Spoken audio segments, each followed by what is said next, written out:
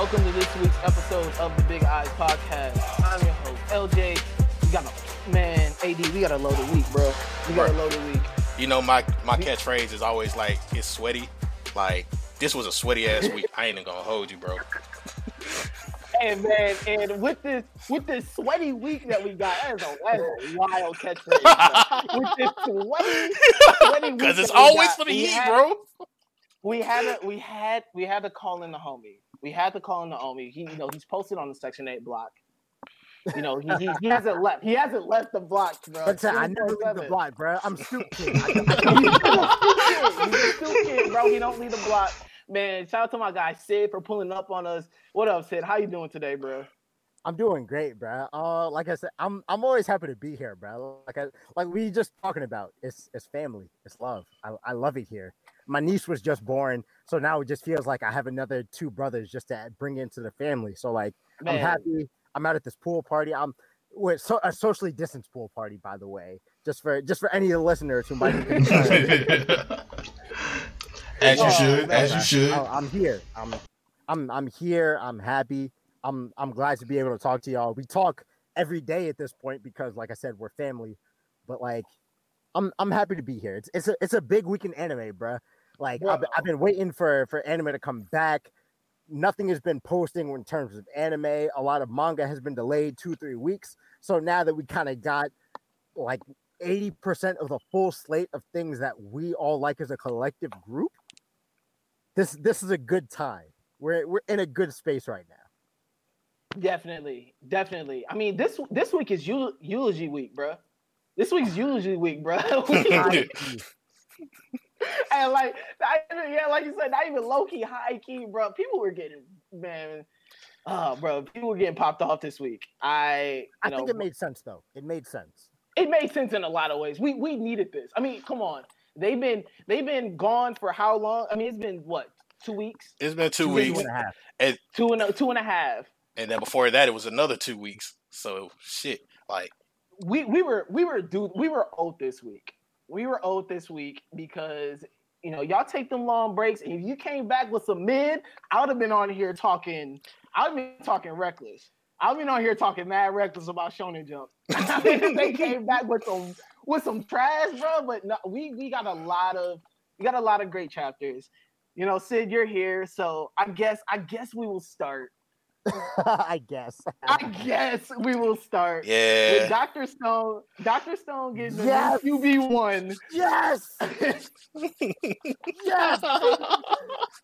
The floor is yours. QB1. A new QB1 steps on the field. A new QB1 steps on the field. For reference, our names in the chat. I'm not going to tell one of them.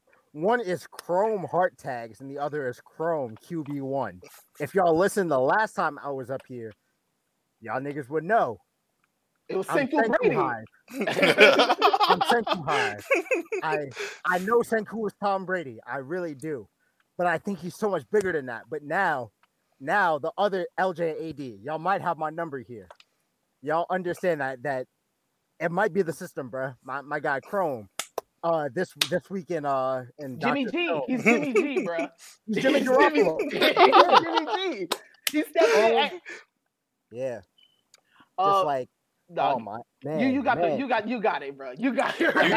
You got it. Okay. So for those who are caught up with Dr. Stone, I'm gonna put the spoiler alert right here.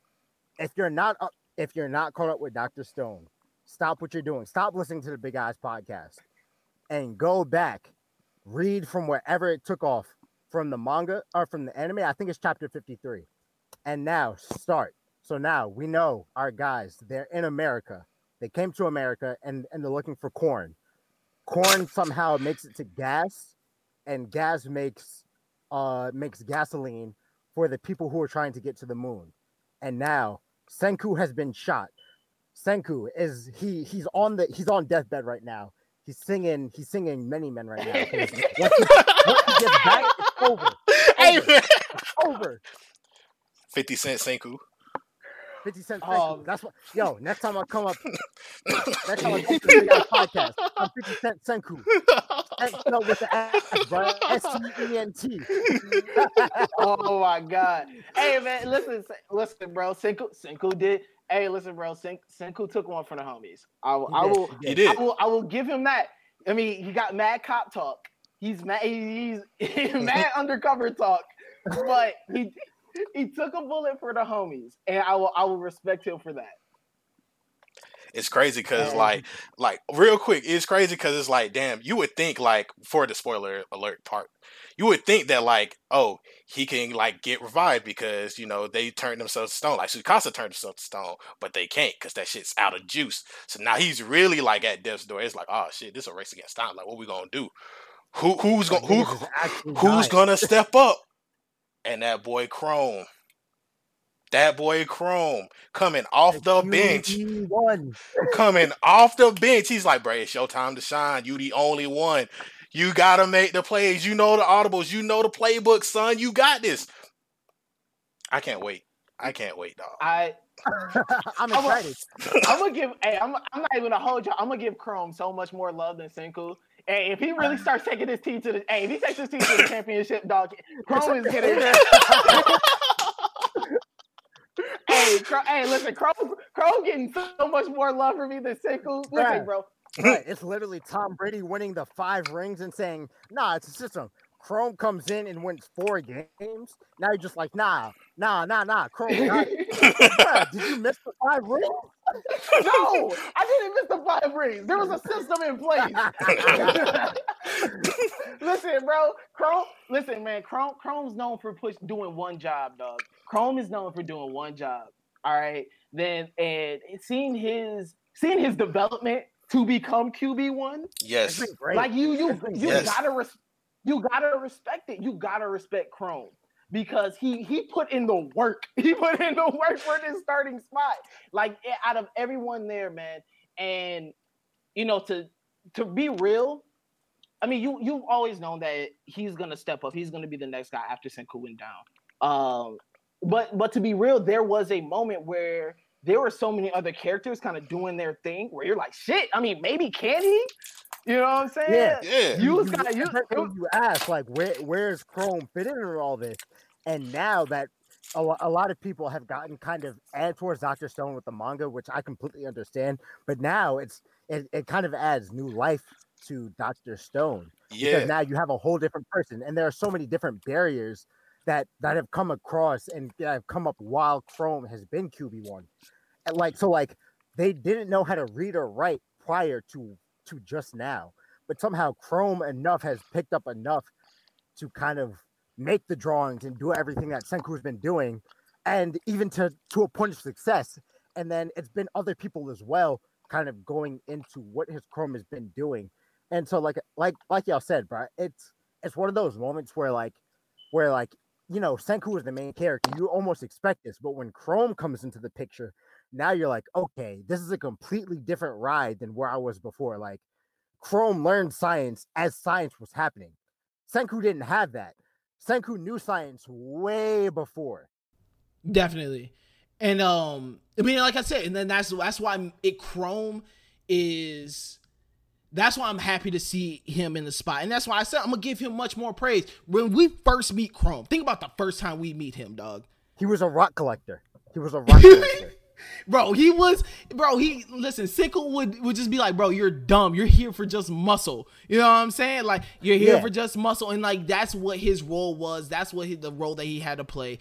And to see him now, just be like, fuck it, I'm gonna take charge. I think one of the best moments in there is when he asked a girl, like, don't know, they're questioning him, like, why is the girl gonna be the one to watch Senku? And he's like, fuck it, she may be a spy, but fuck it, she's the one that stepped up to the job. And like, this is where we gotta put our trust in. And to see him like have to make that tough decision, to see him just to really be the one to take the lead, the one to make those, like you said, them last minute audibles for them to get to where they need to be. Master of audibles. the master of audibles. But like, to see him get to that point that's the best shit, like, right now. No, I I was about to say, I kind of think like he was always going to be just to that point. And I think most recently, even before that, when they were doing The Voyage and they were talking about like the Vikings filler chapter or whatever like that. And they're like, Yes. bro, how did Vikings come through this storm? How did they do that? And he's like, oh, I remember. And he runs back, and he's been in the field since for the longest time. So like he runs in and he goes to find this random stone and he like shines it up in the sky and is like, oh, when these two lights are the same like brightness or whatever like that, that means the sun is over there. And it's like, oh shit, like that's how we could find the sun and like get our way to America quicker. This man found a sunstone like out of his own instinct from stuff that he learned. He learned the playbook from Senku, but at the same time, like he had that natural instinct as a kid, and like it's just amazing to see him evolve up to this point for him to get his shot. Because Chrome is that nigga. I ain't even gonna hold you. Chrome is that nigga, dog. Like, right. So it's funny. This week I actually got reminded of like what it was like to kind of just be a child and do things. For those who don't know me, I work with kids. I teach. I go summer camp. I do all that. So inevitably, I get babysitting offers. And my young boy, who I've been with him for 4 years now, he's now 11. He learned how to juggle. He learned how to juggle while in the pandemic. And so he came up to me. He was like, "Yo, look what I can do." And I was like, "Why would you want to learn that?" And then I remembered, like, "Yo, he's 11 years old. Like, there's no limit on learning anything when you're 11 years old." So when you see Chrome just saying like, yo, like, let me just hold this rock at a different angle, or let me do anything that's not conventional, what you do with rocks, you kind of just sit there and you're like, yo, exactly. He's just being a child when it comes to Senku's adult. And so it just makes it so much cooler when you can see that development in your actual life, whether it's you having kids or whether it's your babysitting or a teacher, anything like that. Just to have that curiosity and development is one of those things where you're like, yo, this is an absolutely beautiful moment for anime, for manga, just because you don't know. You don't know what's going to happen next because they're thinking outside of the box. But because they're thinking outside of the box, there's a limitless amount of possibilities for this character to go. And it just makes you so much, like, it makes you feel good on the inside. Like, it makes you feel like a feel-good moment. It feels like the Brady Bunch almost, or Full House. Yeah. I think definitely. I think also, like, in addition to that, I think that's what this whole arc is encompassing of, because you see like the antagonist is somebody who was a mentor to Senku, and he was just like, he was a NASA guy or whatever. So he sees like, okay, there's only one person who I know thinks like this, and if we take him out, their whole society is going to crumble. But Senku's whole philosophy is, no, science is about like getting more people into like these ideas of thinking outside the box and creativity at its finest. And you have all of these people who specialize in different things. Like the girl from Zeno's side it was a nurse practitioner, or she was like a nursing student. And then you have like all of these other people who like specialize in different things. Their driver in this latest chapter, the dude Taiju hops out the whip and he's like, "What's up?" Like, that man hop out the whip. He just like, "Hey man, like, I know y'all spies or whatever like that, but like, we ain't really finna do nothing to her. So I just need to like head this way, and I just need somebody to come with me. So you trying to catch a ride?" And he takes the black dude. The black dude lost in the fight. I can't believe that, but that's a whole nother story. But hey, racial angle. Hey, no, they already support cops. Let's talk about it. They already support cops. Let's talk about it. Bro, that shit hurt. Hey, you see how Sid got quiet? Like I said, I'm not on record saying it, but in the Stone world only, blue lives may be kind of okay. They don't matter. But the one blue life that is there, I understand why they're there. Technically, there's a second blue life, because there's that other guy who's like the security guard, who is the sniper. I don't like him. Oh, I can't no, trust fuck that guy. them. Blue lives don't matter. Nah, in America, blue lives don't matter. All right. We good. We got the full circle. All right, we can move. Hey, bro. No. So being someone who studies like homogenous culture and shit like that, because like I said, the last time I was up here, my degree, my 4-year college degree, you heard me twice, nigga. You better let them know. Hey, listen, it's the episode title. I even gave you the moment to shine. It's the episode title. No, fuck you. Because you're being an asshole. I know you. We're friends. I know you. I know you're being an asshole. Fuck you. Oh my god! In terms of the culture of homogenous culture where everyone looks alike, it's not America, it's not the melting pot. The police may be somewhat useful in a culture where everyone kind of looks the same.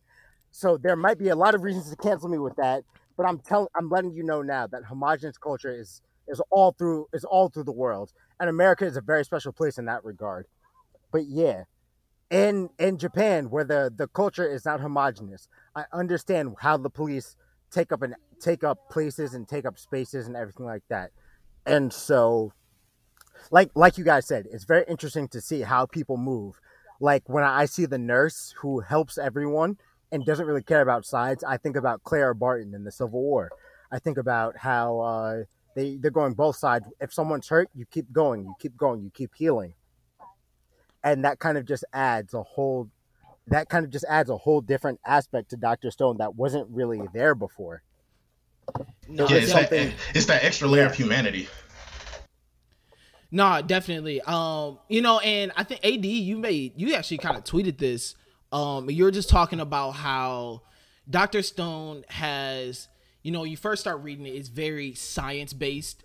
You're really worried about the science behind things, and now how it has shifted from outside of just even science, just the cultural things, the historical references. Just there's a bunch of things in there now that is just encompassing a lot more, and I really do like that about Dr. Stone, is how it just continues to become a fuller story.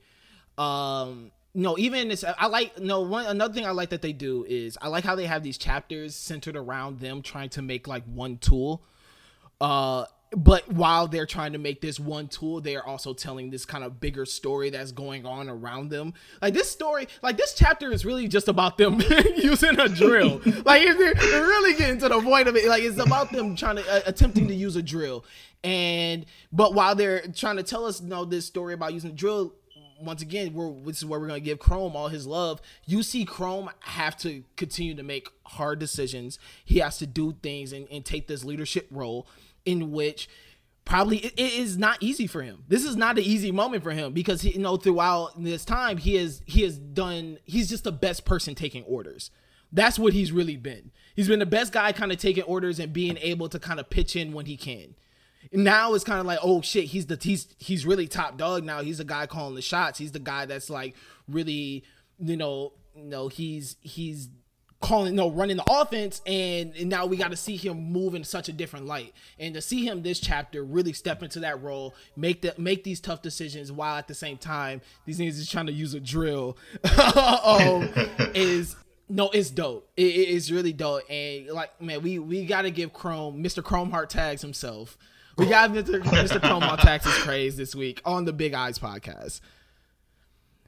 But it says, is Chrome Big Eye certified? Like we can't slander him anymore because I haven't been slandering him anyway. But I'm making sure y'all two are on the same wave that I am, because if y'all slander Chrome, I gotta shoot back. I have to. Chrome for now is unslanderable. Okay, yeah, cool. Chrome is good. Just making sure we're all in the same place. There's probably like 4 people on Senku's crew that I could slander, but like I think they deserve to slander. But like everybody else is good. Chrome is especially like top tier. I can't slander him. No. Yeah, no. Senku is not slander proof though. I'm gonna remind y'all of this. Senku is not. So when I came here last time, and I talked about how Senku was slander proof. Senku was like OJ Simpson almost. Oh my god. I don't think we want to go this route. No, I want to go this route. I want the smoke. I studied law. We're good. Let's go. We're really good. As much as OJ Simpson got off because of, I'm not even going to say OJ Simpson didn't do it, but OJ Simpson, if you hear this, hit my line. We have to talk, bro. I want to know you. OJ, do not call the Big Eyes podcast, damn it. No. Call Section 8 no jutsu. Call Section 8, bro. No, call Big Eyes. Our lines are closed. Our lines are closed, bro. Our lines are closed to OJ Simpson. Listen, sir, I'm happy you got your stuff back. That's what I got to say. You got your stuff back. There's like 3 athletes I don't want smoke with. It's OJ Simpson, it's Bo Jackson, and it's Mike Tyson. Them 3 I don't want no smoke with, so don't touch us. That's a good list. No, I like that. That's a very good list. That's a very fair list. If we're going to talk about people we want smoke with, though, we gotta go. We gotta hop into this month's chapter of Dragon Ball Super. We want Sid, you're a guest on the show once again. We're talking Super. We're talking Super. You're the guest, but this is still our show. All right, so listen, you knew what you signed up for. Okay, so for the sake of the show, I'm gonna chill out. But I want you to know the best promo I've ever cut in my life. I've cut like 4 promos in my life. The best one was on Big Eyes talking shit about DBS. And this is just to say, I love DBS. I will watch DBS every week, and I will read Dragon Ball Super every month. I love it. It's like I want the satisfaction of ending my childhood the right way. Like if I have a child and they get into anime and manga and they're still reading Dragon Ball, I think something is wrong there. Like I shouldn't be doing this anymore. But me personally, as much as I slander DBS, I fuck with DBS. So we can talk about it. I mean, this week, someone had to smoke for Moro to this week. Yeah. And it was a character in which I don't have much love for. I don't care about them. I don't really? think they have ever. I don't like or dislike. I just don't care. Like, do you really care about the hyperbolic time chamber? I care about him just a little bit, just for that interaction. Not just the interaction, but like what he meant to Goku and the greater part of the story. Because I think not just him being there wasn't just like a simple thing. It's a more, if they tell this story, it's a greater thing that could lead into the next arc. That's what I feel like. So I care about him just a little bit. So the thing is, to me, until Piccolo, Dragon Ball Z never really cared about the next arc. So I could definitely agree with that. I can definitely agree with that.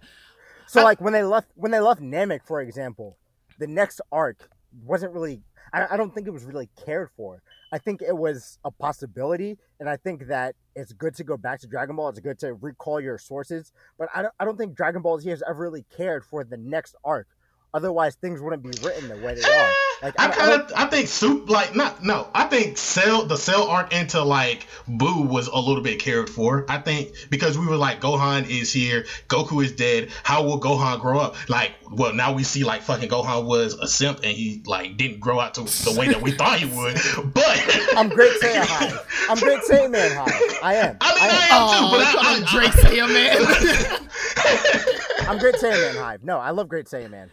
I'm not even gonna hold you. At first, I thought you said, because he called him a simp, and then you said Great Saiyan Man, but I thought you said Drake Saiyan Man, and so I was like, "Yo, you really took it there. You really took it there." I was, man, listen, I thought you called this man Drake Saiyan Man. I was gonna say, "Wow, this is where we're going with this episode." I see. Hey, bro, after Laugh Now, Cry Later, Drake is slander proof for at least another 2 months, at least. Oh my god. So don't look my way. And my family is light skinned. Nah, Drake is home. We here. Drake is home. But this episode is definitely off the rails. we're all over the place. Jewish. My girl is Jewish. So when eventually we have kids, I'm pushing you're having Drake Drakes. CDs. Yeah, we pushing out Drake CDs. Yes. All take care children. Oh my gosh.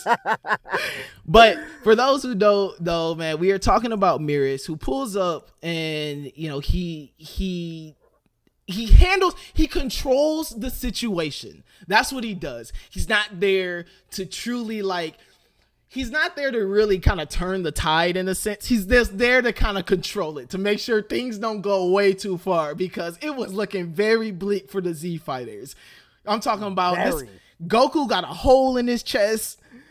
Vegeta's dunzo. The rest of the Z fighters, I mean, they, even if they were at full health, you already know that they aren't really changing and or doing anything. Miris pulls up and he has to, he's like, listen, I'm gonna help y'all escape. I'm gonna help y'all escape real quick. Dende, you go do your thing. Shout out to Dende, man. Shout out to Dende. The white mage. Dende is the white mage. He did come through. Shout out DBZ. I'm glad he did. Man, listen, he came through. He had all the sensu beans. He had all the bandages. he had all the all the tussin. He went over there and was like, rub some tussin on it. It was like, rub some tussin on it. Got me straight. Came there with he put Vicks on the bottom of their feet, put the socks on. It was like, put some peroxide on these niggas, just like, man, listen, bro, he came through with all the remedies. And you know, we see Mirrors in battle, and as we all know that Mirrors is an angel. Mirrors is an angel. He can't even be here. Like, that's the thing. He's not even supposed to be here. He's there, and I know this chapter. This is why, man. This is why I don't really care about Mirrors. Is because they introduce him. They introduce that he's an angel. Then he just disappears. You know, he just disappears. He's not there. No one really talks about him after the sense of after him training Goku. Then he comes back up, and then finally we get this like backstory of, oh, now being with humans and trying to figure out this world and this universe, I found a sense of justice. And now I feel that this is my duty and my job to handle this. And after we kind of learn this, he has this like internal, like realization. He disappears again. So I'm just like, what the? Listen, I was like, what? To me, it's kind of funny, just because I think back into Goku Black, and I don't even know Zamasu. I was thinking Zenitsu from Demon Slayer. Oh yeah. all I the miss. Z names be looking alike. There's only but so many sounds you can make with the Z. Like, that's true. Definitely. Yeah. But yeah, I was thinking of Zamasu and how his position against human race was he watched it happen. He saw he saw everything happen when it comes to the human race, and just said, I don't think this is for me. Which is, I think, just to pose that juxtaposition when it comes to Dragon Ball Super, I think it does add a new layer that hasn't really been there for Dragon Ball or Akira Toriyama since Dragon Ball. I don't really think anyone has really thought of consequences or long-term things since Dragon Ball. I remember they talked about in Dragon Ball, they talked about using the Dragon Balls and what type of long-term effects it would have. The first time Piccolo destroyed the sun or the moon, or the first time Roshi destroyed the moon, he thought about the consequences that came with it. And this kind of felt like that, almost an old feeling of Dragon Ball Super. So I was just like, you know what? If they start thinking about consequences when it comes to doing things out of the kindness of your heart, I think that's when Dragon Ball gets entirely interesting again. That's when I'm a little bit more into it than I was the past. Shit, Dragon Ball Z ended in 2001, if that, 2002 in America. In America, probably 2003, because GT came out 2004 and ended 2005. It's funny. I actually had GT on PlayStation before I knew what GT was. Same. I had Dragon Ball Final Bout on PlayStation 1, right? Yes. Yo, I keep saying we're family, bro. I keep saying it. My man. Bro. That game used to be hard. You had 5 different Super Saiyans, and you had to do wild input combos to get your spirit bomb out. Oh, my God. And it almost gives me that feeling to where I don't know anymore. I don't know the direction you're going. When you think about the juxtaposition between one arc to the other, that's what I think about. And now that you kind of have people who are very amoral to the idea of deleting people, billions and trillions of people at the snap of their finger, I think having people who are amoral to a situation adds like a dynamic to Dragon Ball that I hadn't really seen in a very long time. So now, as much as I slander Dragon Ball Super, I'm happy. I'm here for it. Yeah. This is not why I'm up here this week. I'm not slandering Dragon Ball Super. I'm happy because this chapter was cool. I mean, it's 97% action. Which was a great fight scene. I mean, you really do see how strong the angels are. It's 97% action, 1% Goku finally getting healed up and somehow him not having a hole in his chest anymore, and 2% Whis talking shit. Like that's the 2% of Whis talking shit is the best stuff of the chapter. Like him just being I love him. Whis is such a great character. He's so snarky. He's He's so like, he doesn't care. He doesn't care, and like he abides by the rules. And I think he does actually have a lot of love for Miris. I think he's really sad to see that Miris made a decision that was gonna end his life. You even see it with the little like what an annoying little brother, type type comment. You could tell that he has love for his brother, and you could tell that he was very sad to see him go. But Miris making this decision, and him just being like, I'm holding off so Goku could finish this battle, because Goku can now, his ultra instinct, his full ultra instinct. Yeah, his ultra instinct is now complete. Is now fully formed. He disappears. He gives Goku this final like, adios, pal. You finish up it's the like job. A gift. Yeah. Yeah. A gift.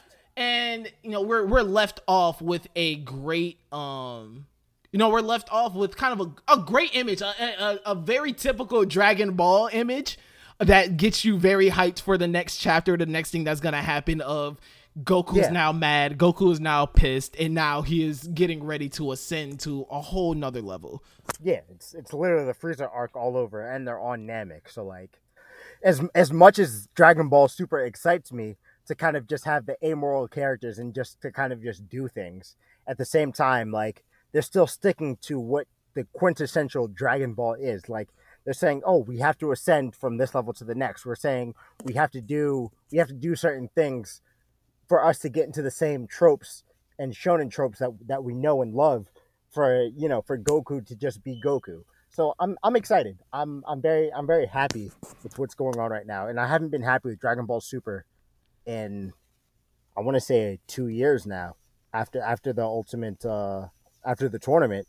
So now that I'm happy with Dragon Ball Super, I'm excited to keep picking it up every month. Like, now I'm like, the month by month series are doing it for me, aside from Attack on Titan. But this is not why we're here. This is not why we're here today. Listen, we're not here for Attack on Titan today. We're not here for Attack on Titan. But but a very solid Super chapter. I do agree with you. There was a point where they were just I didn't feel that it was bad. It was just lagging. And it was just kind of like, all right, this is dragging along to a point where it's like, this isn't fun. I think they were trying to do things to keep us engaged, but it was a short-term fix. And those short-term fixes just sometimes they hit for the moment, but then it's kind of like, all right, man, whatever. What's next? Type thing. No, they do it for us, because I think as a generation, our expectations are very low for a lot of things, and Dragon Ball has been able to thrive off those low expectations, because if they put out Super Saiyan 5 tomorrow, I promise you, I'm gonna be at the first one on the page. So I'm a hater, but at the same time, I'm a hater who is also a child, so I can't hate something for very long. Oh yeah, definitely. I can't do the same. But there is one thing that I'm gonna ease up on this week. Monthly chapter. They definitely have my mercy for this week. There's another this month. There's another thing where I'm gonna ease up on this month. This month's chapter of Boruto. And do we have to do this? We do have to do this. We have to do this. This was a loaded week. Fine. I told you it's a loaded week. We have to do this. No, I'm fine with it. Fine. We got this week's episode of Boruto this month's chapter of Boruto, and I am very on the fence about this chapter. I'm very on the fence about this chapter, man. There was just a lot going on. Just a fucking lot going on. It just, I don't even know where to start with this. The ADU talk, because I'm still trying to figure out what the fuck. I mean, for me, like, I feel the same way. Like, there was a lot, but then also a lot of nothing. Like, Jigen shows up, he's in the sky, he's like, oh yeah, I'm here in the village. He shows up like Pain, you know what I'm saying, planetary devastation, almighty push, all that good stuff. But he just pulls up and he's just like, I ain't even here to do all of that. I'm just here for one person. Where is Kawaki? And everybody's just like, well, I ain't even got the information for you, but you can catch this fish. And everybody's like, all right, so I can kill everybody here right now, but like, I ain't trying to do all that. So where's Kawaki? And like, the only big thing for this chapter for me was like, Boruto, they take Kawaki to like a bomb shelter basically. And Sasuke's with Boruto and he's just like, yo, you can't be out here. You's a kid. Like you can damage them, but like you really ain't supposed to be here. And Boruto's like, I want to fight, but like dying kind of scares me also. And the biggest thing from that whole scene was Sasuke giving him the cut headband from like where Naruto and Sasuke fought all the way back in part 1. And it's just like, okay. You know how Boruto starts with the flashback. He puts on the cut headband, and this is where he gets Sasuke's headband. So it's just like, all right, he's passing the torch, kind of, sort of. That's probably the only thing. He getting a torch from a bitch nigga though, bro. He getting a torch from a bitch, bro. We're slandering Sasuke. Sasuke's a hoe. We're not gonna do this, bro. Sasuke.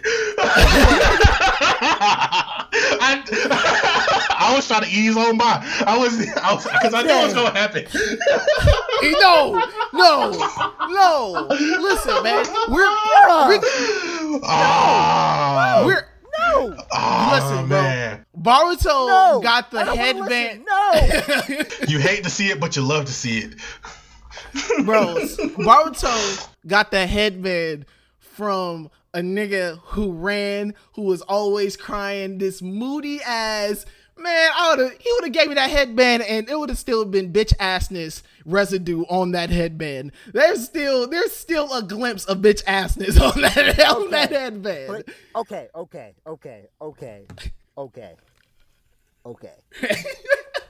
No. Did he really run? Did Sasuke really run from people? He ran, bro. Technically, he got stole and then decided to stay out. Like, oh, he was, man. Listen, bro. He ran. He ran. He cried the whole time. He ran. Okay. So just moving past all of this, because I'm not even gonna get to old Naruto talk because this episode will be 2 hours, and no one wants to listen to 2 hours of podcast unless it's the Joe Budden podcast. So like, no, hey, we're not doing that. I wouldn't mind because like, I would do it too, but I'm a psycho. So chaotic neutral. Chaotic neutral. Okay, man. Spit your piece, because I need to hear this. I need to hear you. So you know what Boruto being the big shuriken. Do you know what that reminded me of? It reminded me of when Sasuke and Naruto had to scheme against Zabuza. Yep. And Sasuke threw the four-seam shuriken, and it turned into Naruto, and he cut Kakashi open from the water prison jutsu. Yeah. That's what that reminded me of. And it's very similar. I mean, they do that throughout the whole series, though, where they did it against Momoshiki too. They, like I'm saying, like they definitely continue to do these like callbacks. I don't even want to call them callbacks anymore. They're just kind of like recycled moves to this point. But I think for Boruto, I think that signifies something significant. I think it signifies his willingness to be a planner. I think it signifies his willingness to kind of just listen to someone else, because otherwise Boruto before this kind of just looked for the short and easy path to go towards things. So like during his Chunin exams, he used the ninja science. Yeah. And I think that moving forward, I think that kind of legitimizes Boruto when it comes to the world of ninjutsu and not using the help and not using certain things to kind of push him forward. I think this kind of takes him back into Sasuke's realm of ninjutsu, where you had to be quick, you had to be kind of sneaky, you had to be willing to sacrifice someone else's life to do the mission that you had to do. And it's even more interesting because I think that when you become a part of a militarized faction at the age of like 13, 14, you think about other things that people don't have to think of. And I think the things that they didn't have to think of were the things that Boruto didn't have to think of. They didn't have to think of the war. They didn't have to think about the Nekto Kage. They didn't have to think about what if someone invaded, because it was a relatively global time. Like everyone was linked to everyone. The Kazekage and the Hokage were friends.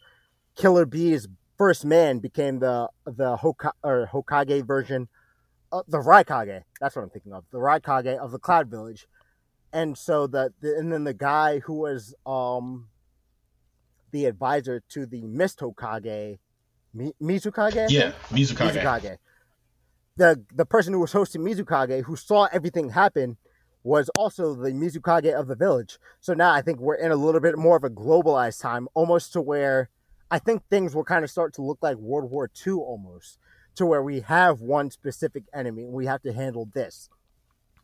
I think Germany will manifest itself in not Kawaki, of Momoshiki's faction and everything like that, to where it's almost like a world problem instead of just a me and you problem. Like Akatsuki was a me and you problem until it became a world problem right after, and then everything became a world problem after that. Yeah. You know, I mean, you have a point here, man. You have a point here. But wait, are you admitting I have a point? This is new to me. You have a point. Listen, I don't think you're saying anything wrong about this. I do think that this moment is really big for Boruto.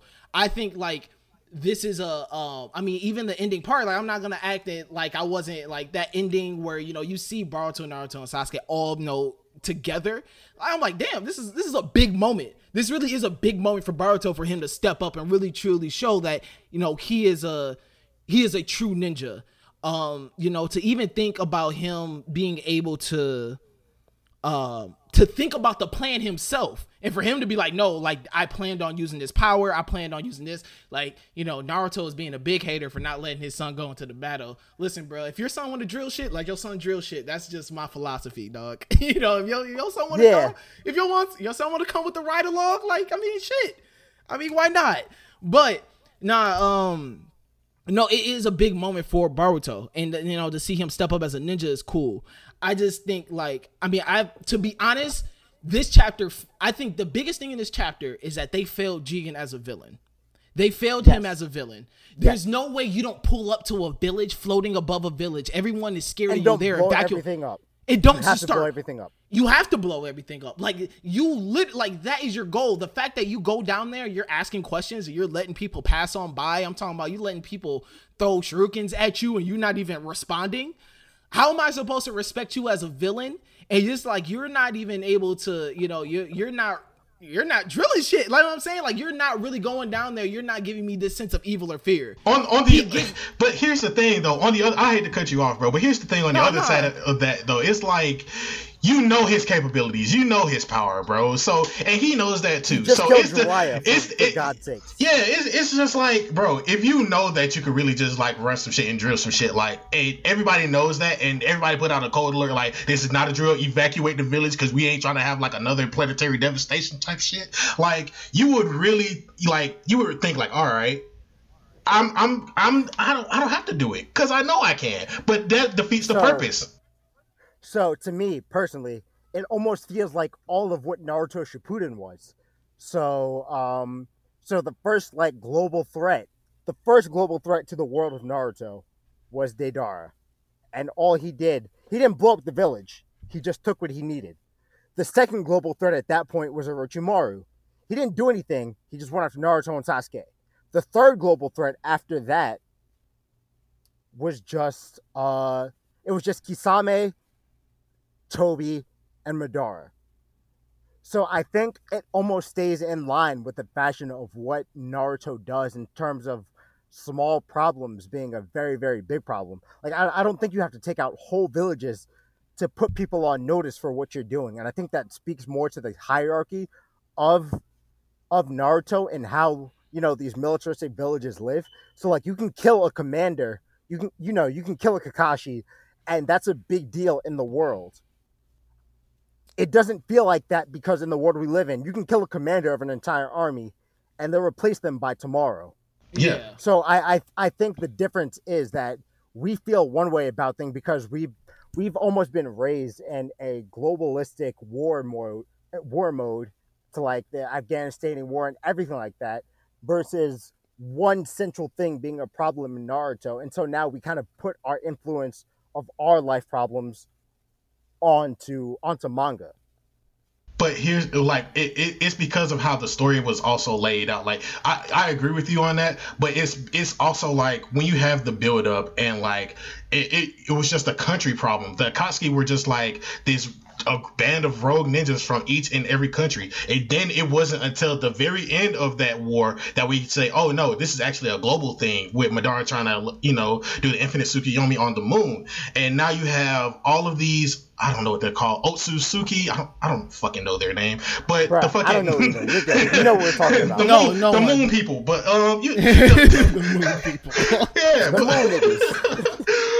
Moony niggas, but like for real though, like the fact that like they came from the moon made it a global problem, and like they didn't have to be introduced. I was perfectly fine with Madara being the final villain, but that just so happened to be the case. Like, oh no, these people came from the moon, and that's the whole premise for Boruto. Like moon niggas trying to come, and I don't know what the fuck they're really trying to do because we still don't know honestly what Momoshiki's plan was. I don't know at all. Like we know that we know what the karma is about, and like every time somebody has a symbol, like they're always gonna come back. That's a metaphor, but like I hate that metaphor.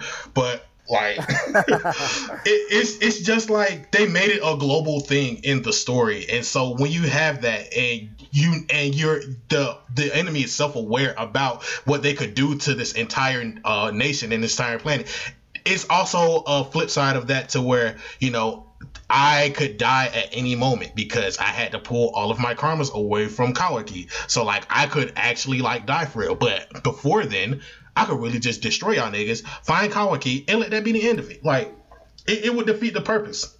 He's not really there on no fuck shit. He's more I want to say humane, but like there's a word for that. I can't think of it right now.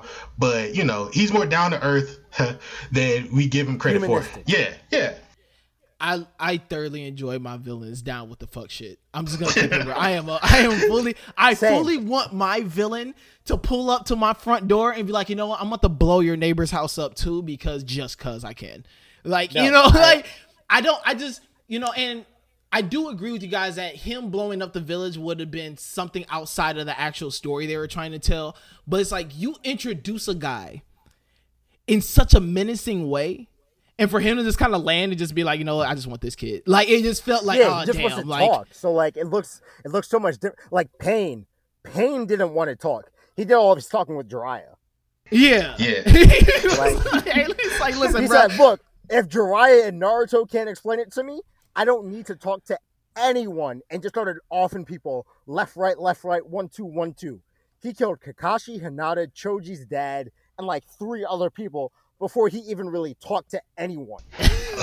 Listen, bro, I like my villains. Oh, fuck shit. Like I tell you, I like them just I don't want my villain to talk to people about certain, like, I don't need your monologue, bro. I watched the entire story. Just start killing niggas, bro.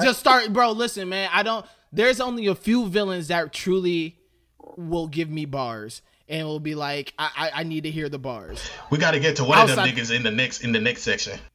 Oh, yeah, because he definitely gave Cass bars. You know what? Listen, we gonna cut Boruto off right there. We're going to that now. Let's get to this now because there's a certain villain who gave. Hey, bro, we got the ghost of Pop Smoke. We have the ghost of Pop Smoke. Bro, listen. The fucking room. Yo, top, man, where are we ranking Shigaraki all time, bro? All time villains. Can I cut a promo? For Shigaraki? Oh yeah, yes, go for it. Let's do it. Let's run it here. So like the thing with Shigaraki is like the determination, bro. Just like in a lot of anime, a lot of people, they see heroes, they say, okay, I get it. But to have a situation where you're like, no, I understand heroes, but I don't rock with them. I'm calling out the philosophy of heroes. I'm calling out why they're good. I'm calling out everything that they want to do and saying they're doing this for the wrong reason. And I think the villain clan or the villain hive, whatever they're called, the League of Villains, that's what they're called. I think the League of Villains has so much more legitimacy than what they're showing us. And I think that when you're in a society of people who just have the ability to do extraordinary things, you have to start asking questions. I don't think the Hero Society asked those questions. I think the villain society asked those questions, realized they didn't like the answers that they were getting, and said, "Look, we have a different vision." And I think Shigaraki is the culmination of that villain. Definitely.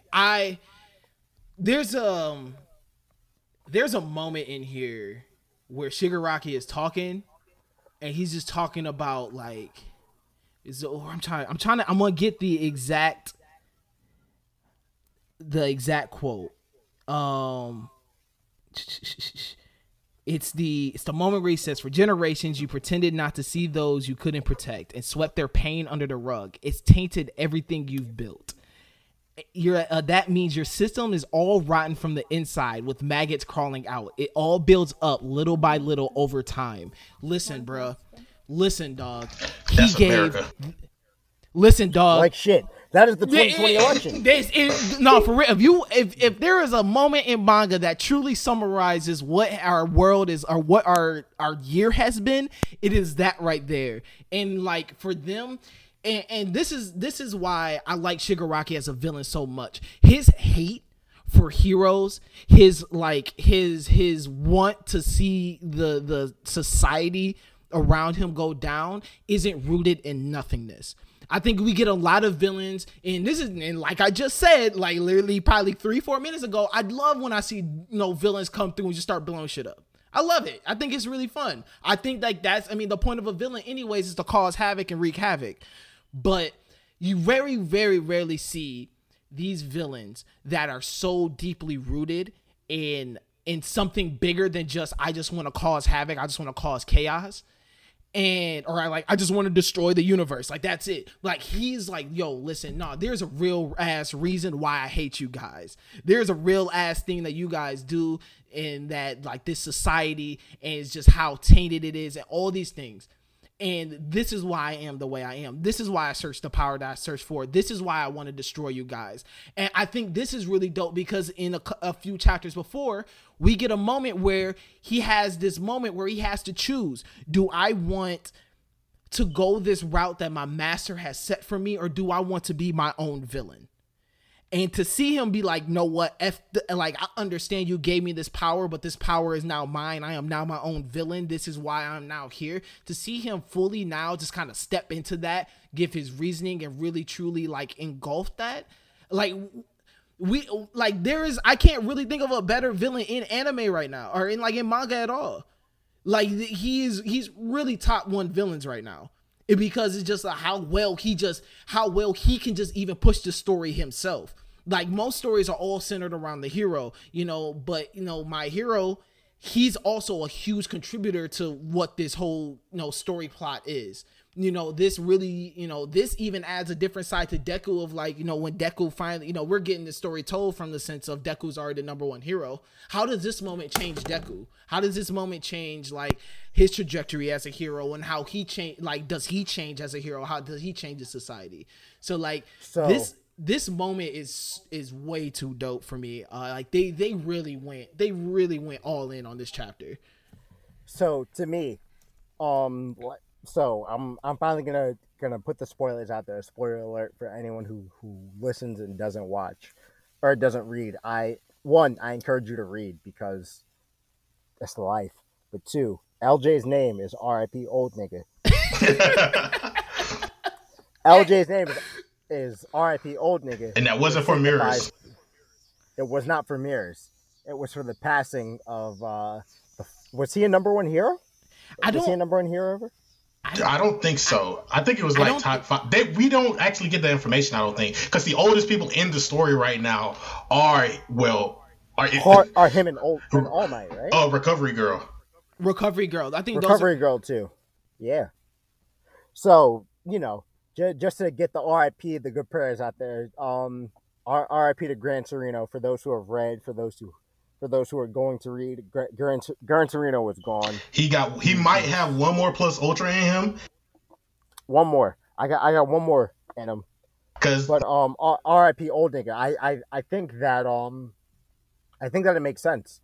I think if you're trying to move forward in a new generation of heroes, there are 2 heroes who know about Shigaraki prior to his meeting for All for One.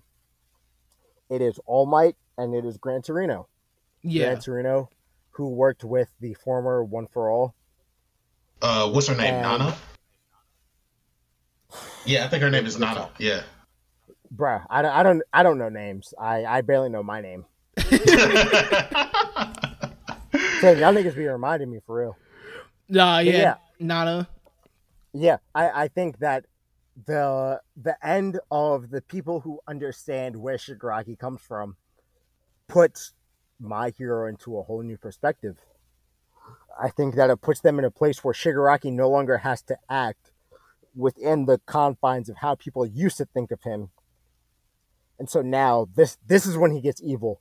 This is when characters start dying. This is when characters start losing their quirks. And I think that significance is huge in My Hero. I almost think we're getting into the end game of My Hero. Do you think it's the end game? I don't think it's the end game, but I think we're inching close to it. So you remember how at the special ending of Avengers Age of Ultron was Thanos going into the Infinity Gauntlet without the stone saying, okay, I'll do it myself? Yeah. I think this is Shigaraki saying, okay, I'll do it myself. See, to me, I kind of see, like, if you watch or read One Piece, I kind of see this part as like the Marineford part, where it's like it's the transition of age, where, you know, kind of you have Gran Torino kind of like symbolizing Whitebeard or whatever, and Shimura is, you know, he's signifying the new age. He could be like Blackbeard in this instance. So it all falls into, like, I think this is really just a halfway point. That's what I'm trying to get at. I think this is just like the new age. I feel it. Like, the villains are going to be on top. Shigaraki is going to build the future that he envisions, and we're gonna see a rise from like the young heroes who are like, no, this is the society that we feel for. Like, we understand you as a person, and we can't allow that, but we understand. And so in order to fix that, we're gonna fix society ourselves the right way without like shutting people out. That's how I feel like the story could go. I feel like that's the most logical sense. But in this instance right now, I just think that this is like the midway point of the story. Like, this is where shit starts to turn. Definitely. And how definitely. Deku becomes this number is one. This is definitely where people start to make names for themselves. I see Bakugo. Hold up. I just realized Todoroki is a mid. You said Todoroki is in here? No. I know where he's going with He just said Todoroki mid. Listen, what does Todoroki have to do with this? Hey, Ricky, he catching a stray. He's dead catching a stray right now. Look. My laptop is on 18%. I'm not going to talk about it now. He had to slide that one in there. He caught a stray. AD knows. It is Bakugo, Midoriya, and Todoroki fighting right now with Endeavor. I mean, someone ain't pulling their weight, and it's not Bakugo or Midoriya. Okay, listen. Okay, to give Todoroki his very quick excuse. The only reason why he isn't in this right now is to keep Deku's secret safe. That's the only reason why he isn't here right now. Only reason. Bakugo knows the secret. Aizawa knows the secret. Endeavor might. And Gran Torino definitely knows. Yeah, he definitely. Yeah, he might. Yeah. But and Gran Torino knows the secret. That's the only reason why these guys are here. If the secret wasn't on the line, I feel that Todoroki would be there. But I don't know. But I'm giving him this slight pass now.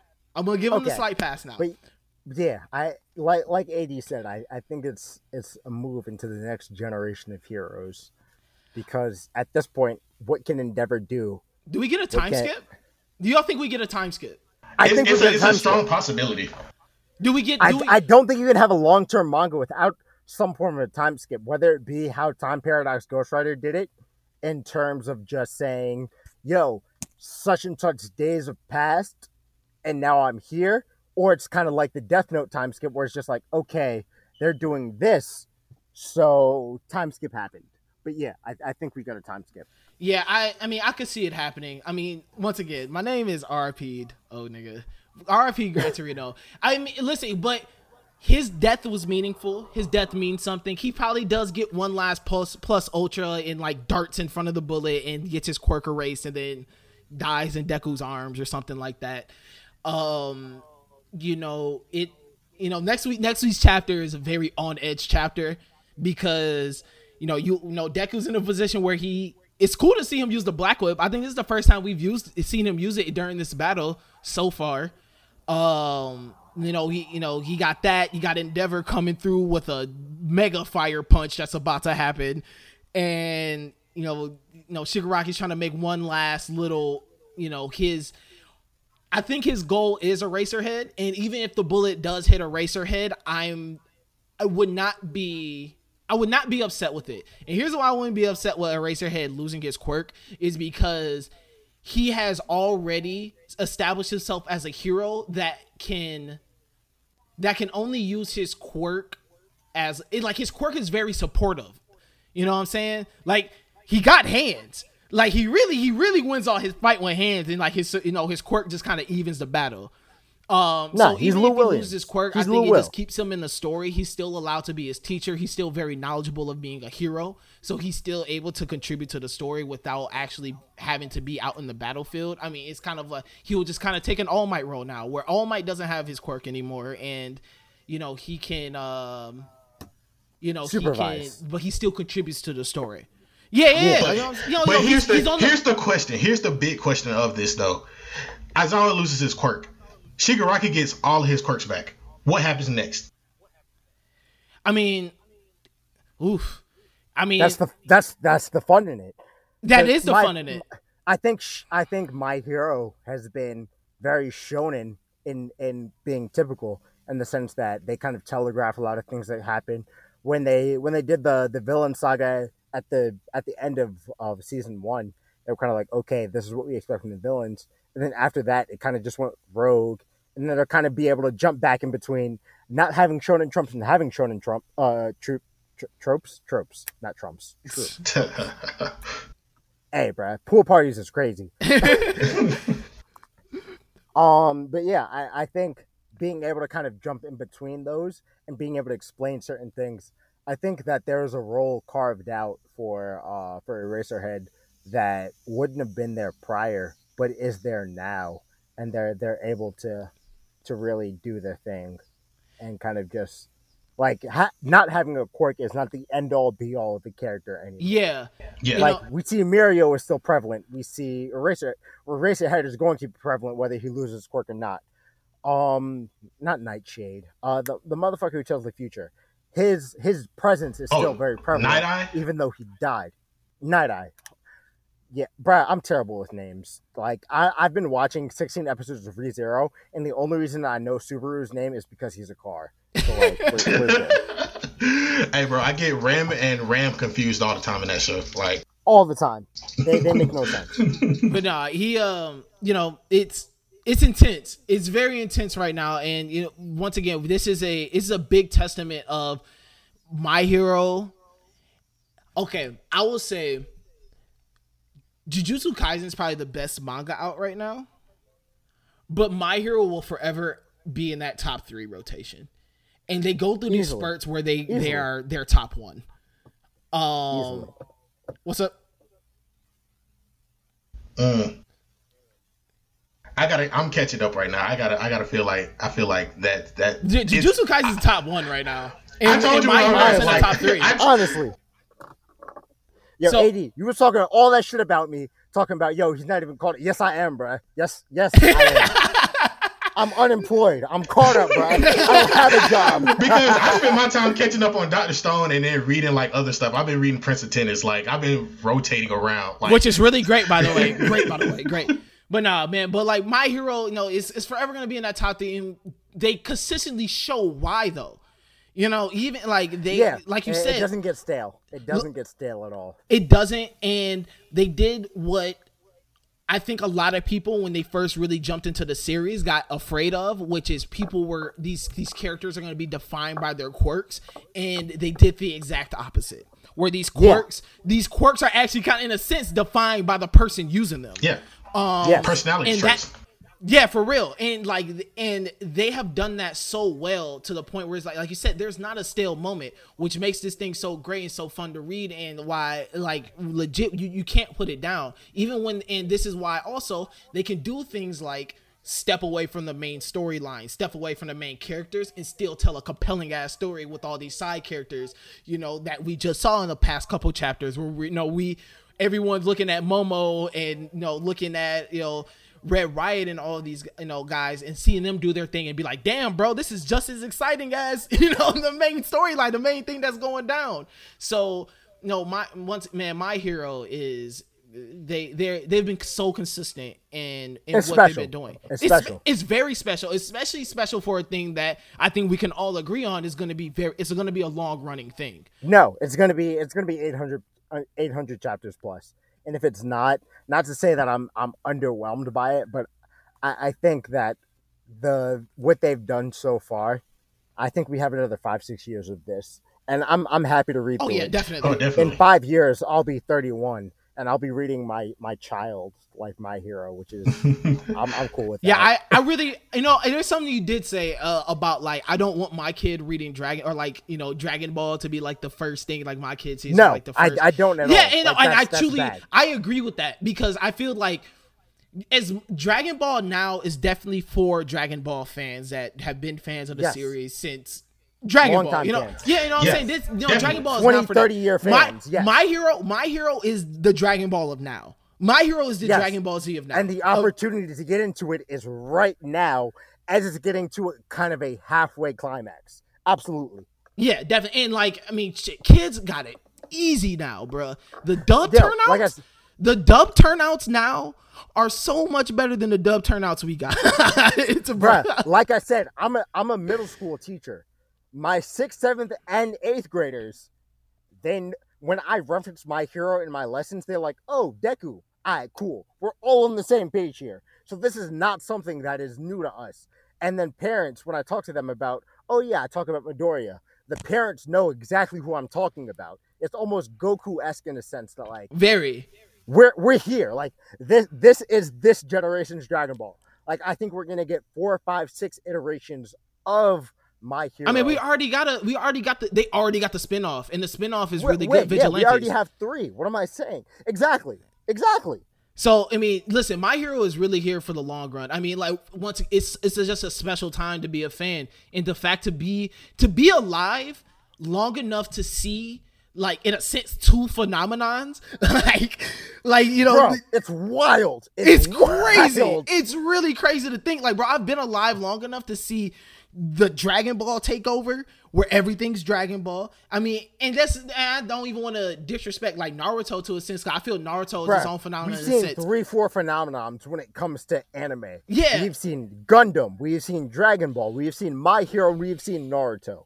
We have seen 4 generations of different anime come up. Demon Slayer and now. We're still this whole talk and nobody has mentioned One Piece, so I'm kind of sad, and that's still the longest running. Like that hurts my heart. And it's still the longest running. Ever. Listen, I give One Piece is really good. One Piece is long running. I feel One Piece is very I think One Piece is its own step. I think I won't put One Piece in the same, I'm not saying same category, but I want to talk about One Piece in the same way I talk about Dragon Ball, because I feel Dragon Ball had there's a very specific like moment of Dragon Ball. Yeah, I think One Piece. I think what makes One Piece so special is that it's been so consistent and been so long running, and like it still keeps people engaged. They still have these fans. Like they still have these. The people are still very, very into One Piece.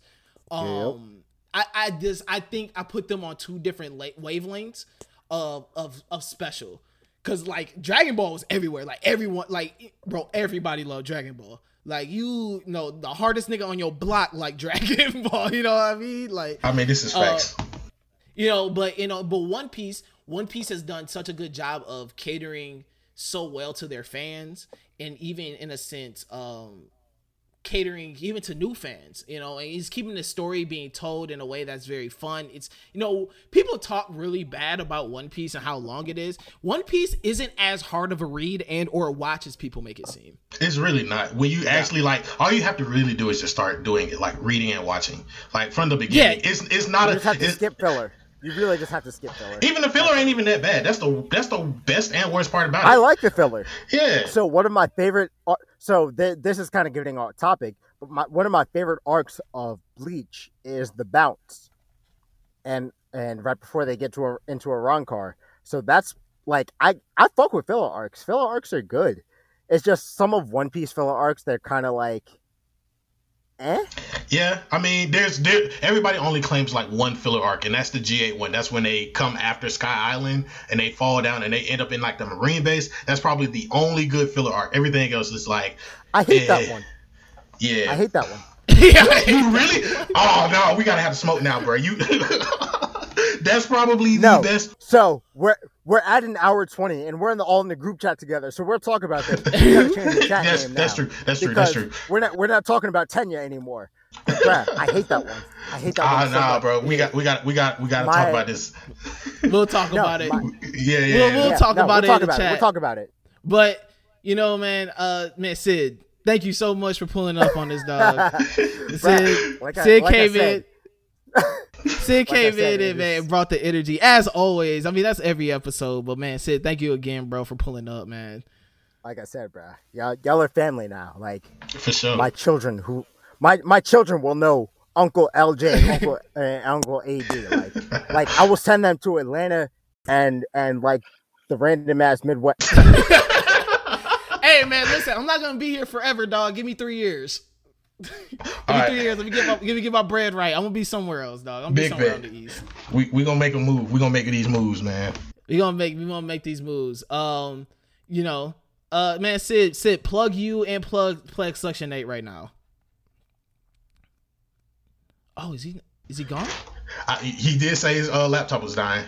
All right, man. So Sid's laptop died at the final buzzer, but you know, we want to, you know, give a shout out to Sid. Follow him at Blue Squid Park, and man, make sure y'all listen to the Section 8 No Jutsu podcast. All those guys over there are great and awesome. It's a fun podcast. They bring the same energy that the Lookout and the Big Eyes brings every week. So definitely tap into them. Man, follow the Lookout RNC. Man, shout out to all those black creators, bro. Shout out to all the creators. You know, all the creators. But all of those, man, everybody, like all the work, all the love in the community, like everybody, man. It was amazing. That for real, man. It was so amazing to see how many people really just posted and just showed love, and like not even just showed love to us, but to see all the other people showing love to other people. It was amazing, man. And like that's man, that type of stuff right there really shows like what we do it for, why we're about this, you know, why we do this every week, why we pull up every week, and why we push out these shows, because this is this is what we do, man. And this is what we do it for. It's just to have fun, to bring love, and just to bring more and add more to the community. So, follow us on the Lookout RNC, follow us on Instagram, follow us on Twitter, subscribe to all the podcasts, and subscribe to the podcast episodes. Yeah, man, just thank once again, shout out to Sid, who has a dead laptop right now, for pulling up. Thank you guys for rocking with us. AD, what's our motto? Read more manga, watch more anime, drink a whole lot more water. Have yourselves a nice day. Have yourself a nice day. And yeah, man, we out. Peace.